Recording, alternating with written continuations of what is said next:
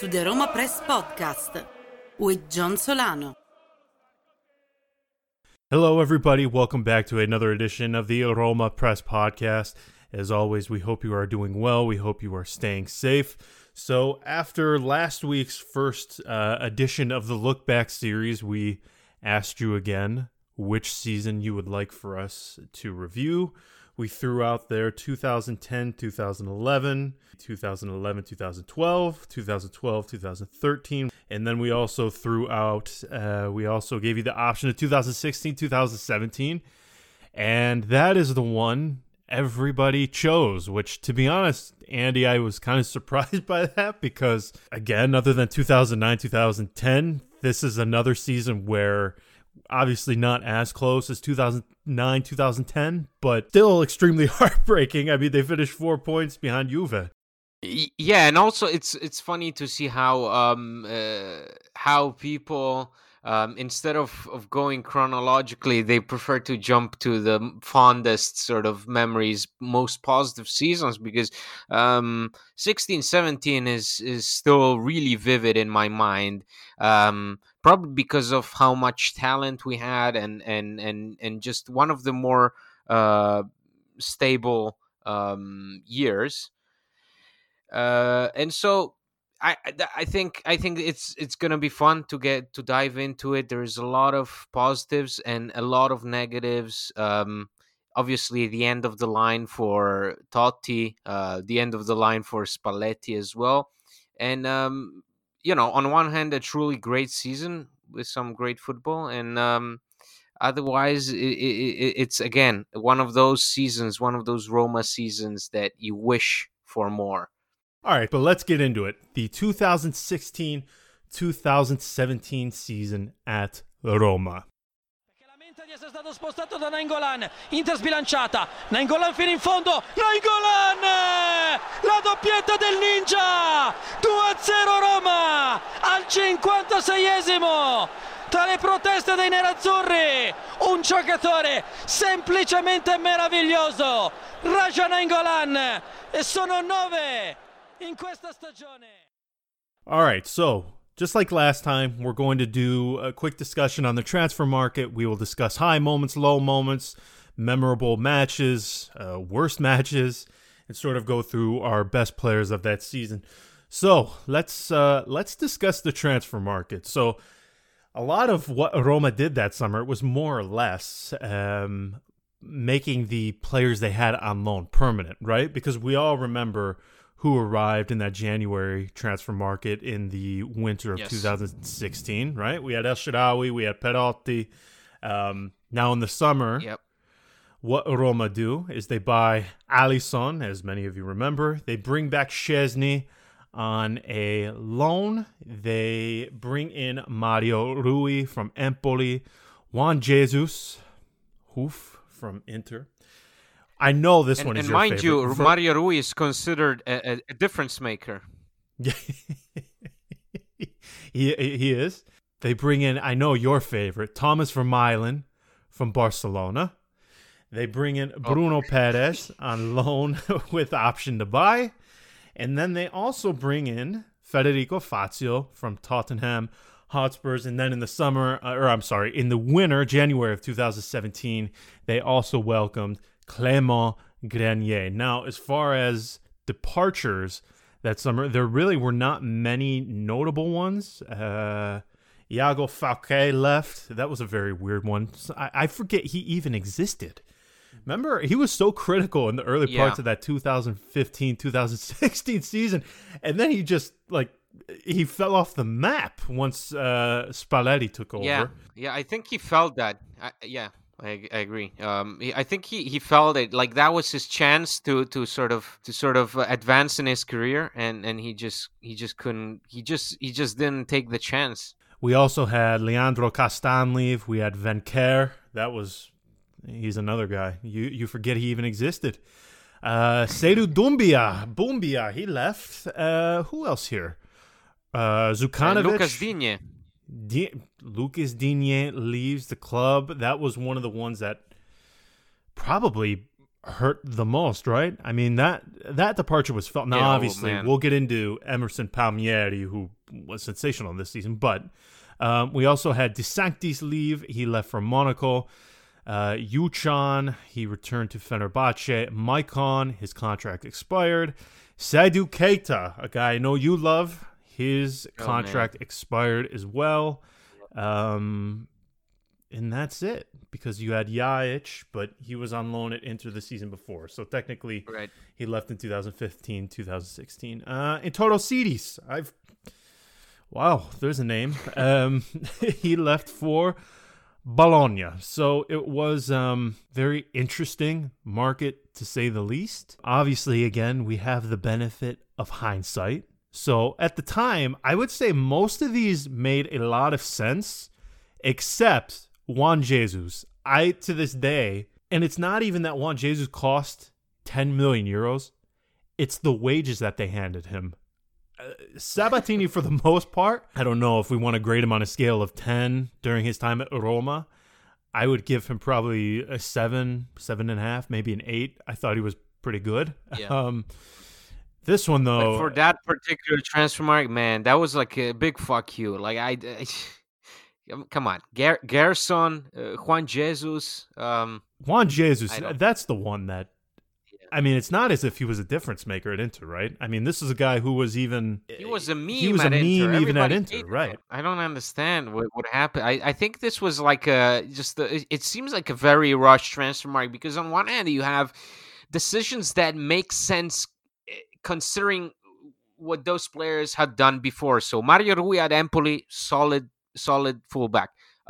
Bruno Perez at Torino, everybody remembers him for that goal against Juve, and made sense. He was a solid player at Torino, but then you had Fazio, who was sort of like a bench warmer at Tottenham, and then we'll get into it later, but to me it was one of the revelations of that season. Oh, 100%. Yeah.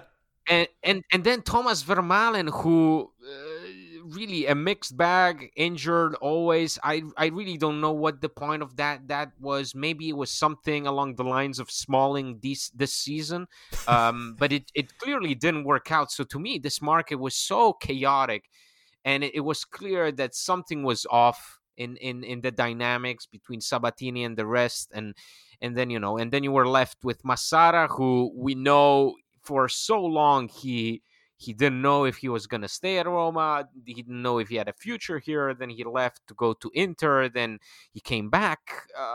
Whatever happened then, if we're looking at what Spalletti was working with in that offseason, then that's he deserves an applause for what came afterwards. Oh, absolutely. This market. The funny thing is. I mean, when you look back on it on paper, like this looks like an incredibly strong Roma. But then I just remember thinking the biggest thing for me was the lack of depth. Yes. After it was very clear that Bruno Perez was not the answer. We all remember what happened, right? Rudiger started playing on the right. And do we want to remember when we realized that Leandro Paredes wasn't an all-star? Oh, are we going to get into that now? Well, let's get into that now. I tell this story at least once every month on the podcast, but let me just bring it up again because, I don't know, I'm a glutton for punishment, I guess. So that summer, okay, Roma essentially had to choose that summer, okay? They had to choose between Paredes or bringing in Diawara from Bologna. Now, at the time, Roma had a deal in place for Diawara. Had a deal with Bologna, had a deal with Diawara's agent and his lawyer. It was done 100%. The only thing they had to do... sensational at Bologna, let's remember. So good. So good. Him and Donza playing next to each other were so good. All Roma had to do was say yes. That's it. Yes. And they bring him. Instead, and you'll hear whose fault it was from different sources. If you talk to Diawara's people, they'll say that it was Sabatini who chose to keep Paredes at the club, because Paredes had offers from Milan. He had offers from abroad in Spain. So it was essentially Roma had to choose between Paredes and Diawara, and they chose Paredes. And everybody knows my opinion on that. I'm not going to hate on the guy. Now, it's interesting because some people think he's actually good. Like, even now at PSG, there are people who think he is a quality player. For me, I have said it time and time again. He is a futsal player. I have never seen anybody just make the most useless passes in a string of a match that I've ever seen in my life. I mean, let's remember that people criticize Nzonzi for making lazy passes, but Paredes revealed himself to be just like that, making lazy passes throughout the entirety of the season. It's just that he got a lot of game time because we were running a midfield of 3 players with Strootman, Nainggolan, and De Rossi, who are playing overtime. And for the small games against Pescara and the likes, and against Serbian farmers in the Europa League, you needed Paredes, but not once in that whole season did he have a clear man of the match performance. Even though he scored goals, he had assists, but never had that impact, never found his footing in this team. No. And I would say with that market, the biggest issue, now obviously they brought in Grenier in the winter, but I think even at the time, it seemed like, wow, this is what they're doing, because he would play in that 4-2-3-1 role. Obviously, you had Nainggolan playing as the 10. Even at the time, it seemed like, wow, okay, so this is what is happening. It's De Rossi, Strootman, and Paredes for that 2-man midfield. That's it. We're not bringing in anything else. Mind you, this was easily one of the worst seasons in De Rossi's later part of his career. Yes, and it all starts in that game against Porto. And it carries on, and he was starting so many games exactly because of that, because Paredes was not a valid alternative. You had given Pjanic away, and you found yourself running a midfield of 3 players, one of which had suffered the worst injuries in Strootman, one of which who in Nainggolan, who was playing as a 10 and was phenomenal, and the other one was an aging De Rossi, who seriously that year. If you compare the 2 seasons with that year and Di Francesco's first year, it's 2 different players. And I believe that our shortcomings in that final year of Spalletti was mainly due to just the short bench, no valid alternatives to that midfield. Oh, I couldn't agree more. And so let's get into the season now. Let's just go sort of through the campaign. So we all know how the season starts, right? Andy just mentioned it. Roma, they're in the preliminary rounds of the Champions League. They get a really good result in Portugal, 1-1. You're coming back home now. Second leg. Okay, this is going to happen, right? Roma going to advance. Fucking hell, man. Fucking hell. There is no, other than meltdown, I cannot describe that match in any other way. It was a complete and total loss of composure. It was a complete and total lack of character. In my memory, for how strong that Roma was, that is without question one of the lowest points I have ever felt about Roma within the last few years, because that Roma was so strong, and for them to perform like that. No, it's first of all, let's remember what happened back in Portugal. First game for Vermaelen. What happens? Like, I seriously. What happens? And hold on, you have to preface it. It happens in the first half? Yes. Vermaelen is sent off I think. Hold on. What is it? I'm pulling up the match now. In 41 minutes, he's sent off. First match. And I remember the anticipation. Oh my God, this is Manolas and Vermaelen. This is going to be it. This is going to be the partnership. And then he gets the first yellow and then the second yellow and he's off. And Roma, we're leading, and then boom, it happens as always. So yes, it was technically a good result going back to Rome, but still what you could have done and what went wrong perfectly in that game, and it definitely influenced what happened afterwards, which again, as you said, is one of the lowest points I've seen Roma in recent years. Probably top 5 worst moments of the decade, top 5 games of the decade. To me, that beats most of the 7-1 games and 6-1 games that we suffered, because it was so, you had no explanation what was going on. You had De Rossi turning into Rambo and almost breaking an opponent's leg. You had Emerson, who was just playing completely brainless and like he was not a part of that team, and everybody started insulting him. And that's why later on that him turning it around was such a sensational moment for us in that season, because nobody expected it, because that game everything went wrong. Szczesny made one of the worst exits you could possibly find a goalkeeper do, and it was a goodbye to Champions League for Totti, and it was probably one of the lowest points of that particular campaign. Oh, 100%. I think the next lowest moment comes in April, which we will get to in a moment. But without question, in my opinion, if you want to just talk about deflation, a terrible way to begin your entire campaign, and it's not as if Porto were even that good against Roma. It was Roma. You have it 1-1 on aggregate coming home.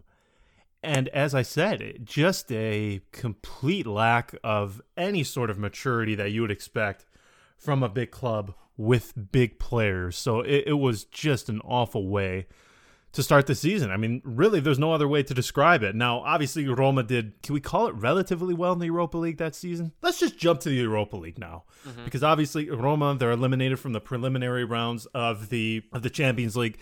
They go into the Europa League, and they have what has to be the easiest group in the history of the competition. I can't even pronounce. Some of the worst teams you can possibly witness. Yeah, so in their group, Roma had Astra Giurgiu, Victoria Pilsen, and then Austria Wien. That has to be, I don't know what the UEFA coefficients were at that time. That has to be, without question, the easiest group that maybe they've ever had in the club history, but they still somehow only got they got 12 points out of that. 3 wins, 3 draws, no losses. I agree, but you have to consider that that's the only reason why Spalletti was basically at a certain moment playing those games with Cech, with Iturbe, and with Paredes and Gerson, and Gerson, who was still finding his footing, and I guess that's his best description at this time at Roma. But that's what Spalletti was dealing with at the time. You had Iturbe, who was playing with Totti as 2 forwards. You had Paredes leading the midfield with Gerson. You had Juan Jesus in the defense. You had Cech, who I don't know if he's still alive. Playing as a fullback. Football anymore? I don't know. I know he's from that generation of Noura. I think they were buddies, but he's the one. I don't know what it is. I mean, you look at this season, and there is a lot of great moments. Probably the fact that we managed to maintain such a good, going in the Serie A was also due to this accessible Europa League campaign that you could afford to play with your bench players. So Roma, they finished first in the group, and then I remember where I was when this happened, when Roma drew Villarreal for the next round.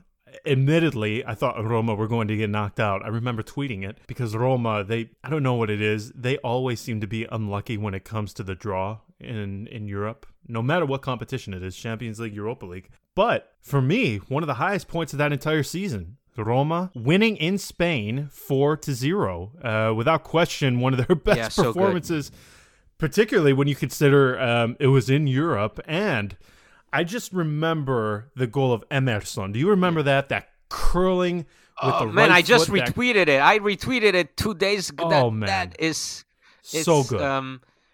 considering all the trouble you've had with fullbacks, and that in that particular moment in the campaign, Emerson was at his peak. We'll get to favorite players later, but in that game particularly, everything was going right. You had peak Dzeko. Dzeko was having a tremendous season, but that game he was at his sharpest. Like it was, Yes. he manhandled Musacchio and everybody else. Emerson on that first goal loses Castillejo, embarrasses him. Then you had Strootman playing phenomenal, even though he struggled parts of that season. You had Nainggolan having the time of his life out there. That, to me, that game was again a perfect summary of Luciano's Spalletti's Roma in that season, that they dominated. That game, you went to Spain and you dominated from the first to the very last second. Yeah. I mean, that for me, in terms of high points, that has to be in my top one or two moments of the entire season, because that was when everything came together, it seemed. In Dzeko, that hat-trick he had against Villarreal, he had it. And I guess these things you think you remember, but they sort of get lost with time. He scored that hat-trick in a span of 21 minutes. He had goals at the 65th minute, 79th minute, and 86th minute. So a 20-minute hat-trick, essentially. Unbelievable. You just said we'll talk about players in a moment, but for me, man, Dzeko of that season was he was something to behold, because first off, I was so happy for him for the way things happened that season, because let's just be honest, 2015, 2016 for him, the first season with him at Roma, the guy was a joke, right? Yeah, it's right like now. Giulio Baptista 2-0. I still remember that miss he had against Palermo where Maicon delivers him this perfect cross. Oh my Dzeko God. hits it with his left foot. Literally nobody on the back post. And he, the ball drifts wide. It was just astonishing. But to see him rebound in this spectacular way, I mean, there were some people who wanted to sell Dzeko after that season. Nobody would have expected him to perform in the manner in which he did. So, A, I was happy for him, and B, I was astonished by him, because he was just at this level that Roma had not seen from a number 9 in quite some time. I mean, we could debate who it was. You could say it was Batistuta. You could say it was Totti, whatever. I'm strictly talking about number 9s, but yeah, I mean, that was a season where... And you have to consider, too, in terms of value, I know I bring this up a lot, but it was like Roma hit the lottery with Dzeko for what they paid for him, and the output they've gotten for him in these years is just astonishing to me. In 2016, 2017 was a peak. The way he performed in that match against Villarreal was nothing short of extraordinary. So Roma, they advanced 4-1 on aggregate against the Spanish side, and then... Andy, they come up against Lyon in the round of 16. Now, I don't know whether we should discuss the first leg or the second leg, because both are equally as depressing. Do you remember that 4-2 in France? Because my God, I remember who I was watching it with. That was one of the most disappointing. I don't know if I've sworn that. Maybe Roma against Liverpool in the second leg. I think that was the last time maybe I swore that much at the television, but my God, that 4-2. So Lyon, they defeat Roma 4-2 in France, and it was one of the most chaotic matches I think I have ever witnessed Roma participate in my entire life. You know, it felt surreal to see us score, then them score, then us make these stupid mistakes, and at the end of the day, that's what cost us a trophy, because I believe that Roma was just extremely talented, and it's a disappointment to see that they came empty-handed when they had some of the best years for many of the players, including Dzeko, including Emerson, including Nainggolan, who we'll get to him later, but he was absolutely world-class. Yeah, the 4-2 against Lyon, in my opinion, was much like the earlier match against Porto. Lack of character, lack of composure, lack of maturity, certainly. It was just so interesting. And Roma, now so Roma, they lose 4-2 to Lyon again in France. And if you remember, the thing that essentially came back to kill them was, I don't know if you remember, Lacazette, in the dying seconds of that match, he got a goal in the 93rd minute. And that essentially is what crashes Roma out of the competition, because in the second leg, Roma, they defeat Lyon 2-1 in Rome. Oh, man. So they lose the tie by 1 goal, 5-4 on aggregate. In that entire matchup, there are so many moments where you're watching and you're just so frustrated because you would expect more from this Roma. It was very, very disappointing. And even in the home leg, when now Roma win the home leg 2-1, Lyon, they score a goal within the first 15, 16 minutes of the match. Now, Roma responded right back, but they just could not get another goal after that. Now, they got an own goal in the second half, but that was it. Yeah. They ultimately lose by 1 goal. I think that was the time where the number of insults directed at Salah hit a peak for me, because that, oh man, I remember those so two many games chances were wasted. just one after the other. I know that people, we lost Salah and that was a great loss, but the player that we had compared to the player that Klopp has right now is two different ones, because Salah was excellent. Two different, yes. Don't get me, don't misunderstand me. He was excellent. He made the difference, and Spalletti knew it, and he even made a whole press conference about Salah's movement, and how he offered us. We were always advantaged with him in the starting lineup by the way his speed worked, by the way he just attacked the empty space in front of him.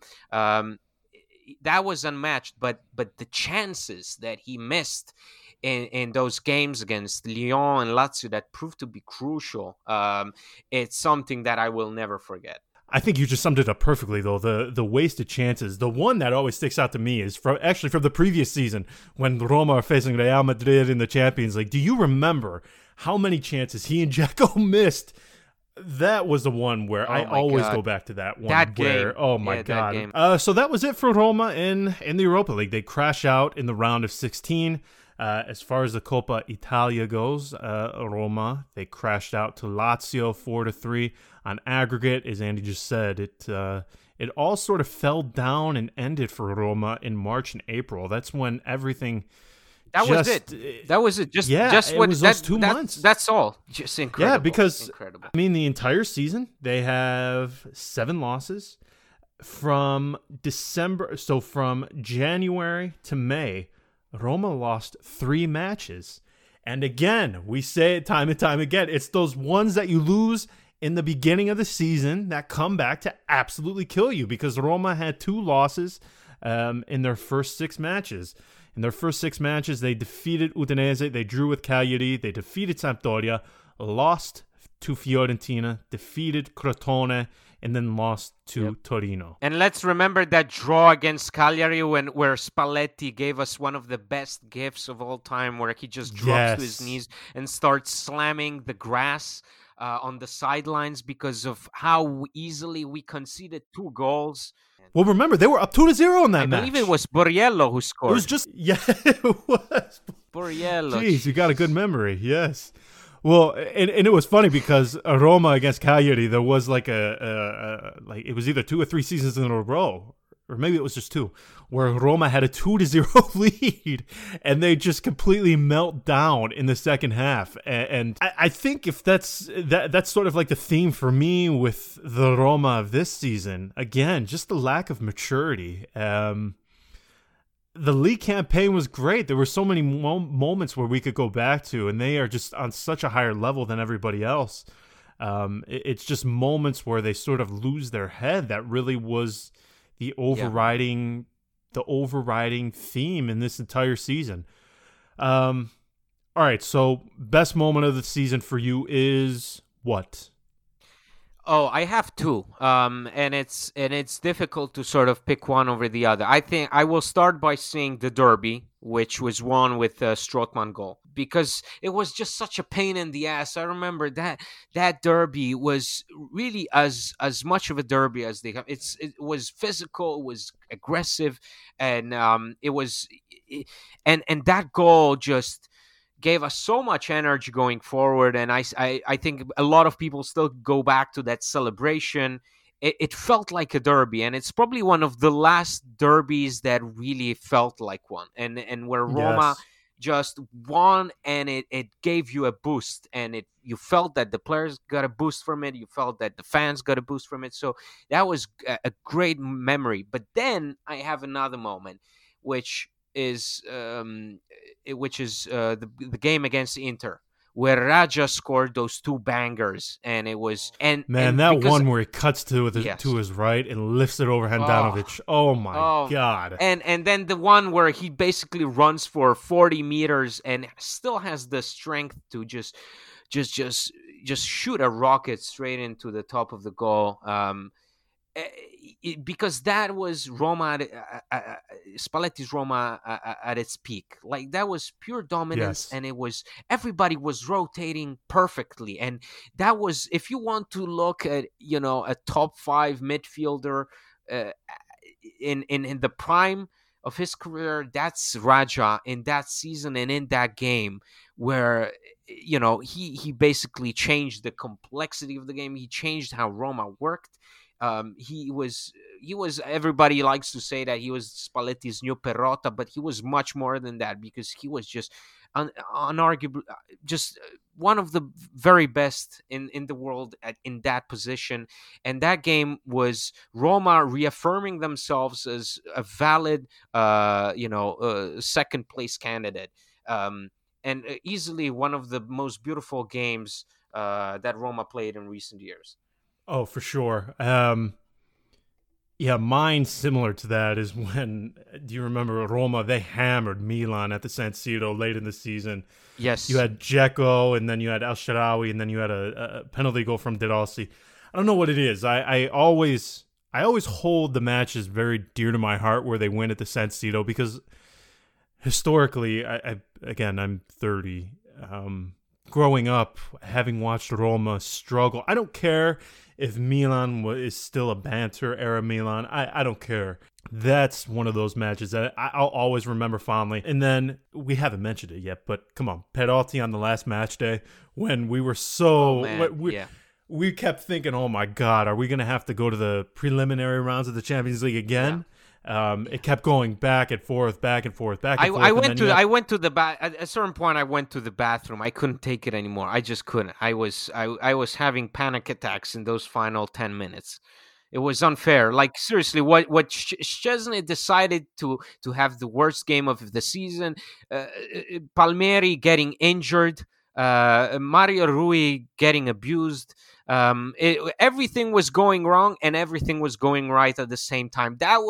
There is one game that this can describe Roma as a fan, it's Roma Genoa from 16-17 on the last match day. Oh, for sure, yeah. And then watching Perotti absolutely bang that last goal in, and his celebration to follow was absolutely sensational. 8 gol, 7 su rigore. Yeah.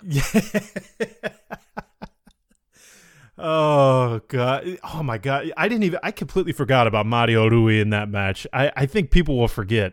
Yeah, he was so bad, and Szczesny too. So we talk about we talk about Dzeko having a poor previous season. Szczesny was so strong in 2016-2017 that I think sometimes we forget how horrible in 2015-2016. Do we want to go through all the blunders that he made?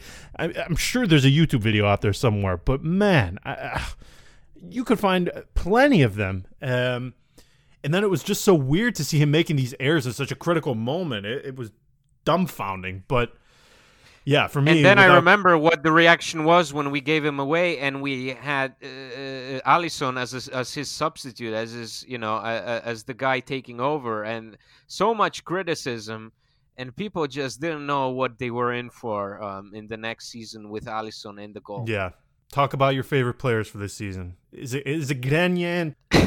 No, for me, it's Emerson. For me, it's Emerson because similarly to Raja, he was vital to this team because he wasn't just playing left back. He was an additional player for the midfield. He was an additional forward because of how threatening he was. I mean, people don't seem to remember how bad El Shaarawy was that season, where he barely got any playing time because of how inconsistent he was. And Perotti just couldn't score, aside from obviously being a reliable penalty taker. But if there was a difference maker, and when it came to crosses, when it came to footwork, and that season it was Emerson on that left flank. And I know that Kolarov, took over and was a cheap option, and he did great the first season round. But to me, that season from Emerson is still one of the best years of any left back I've seen at Roma in a long, long time. And I still miss him dearly. I think it was a mistake giving him away.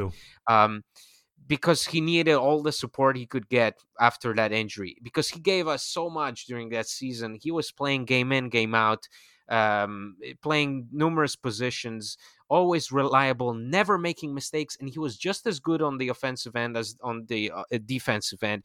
And I think we'll struggle to find anybody going forward, anybody who's gonna be able to replicate a season that he had in that particular year.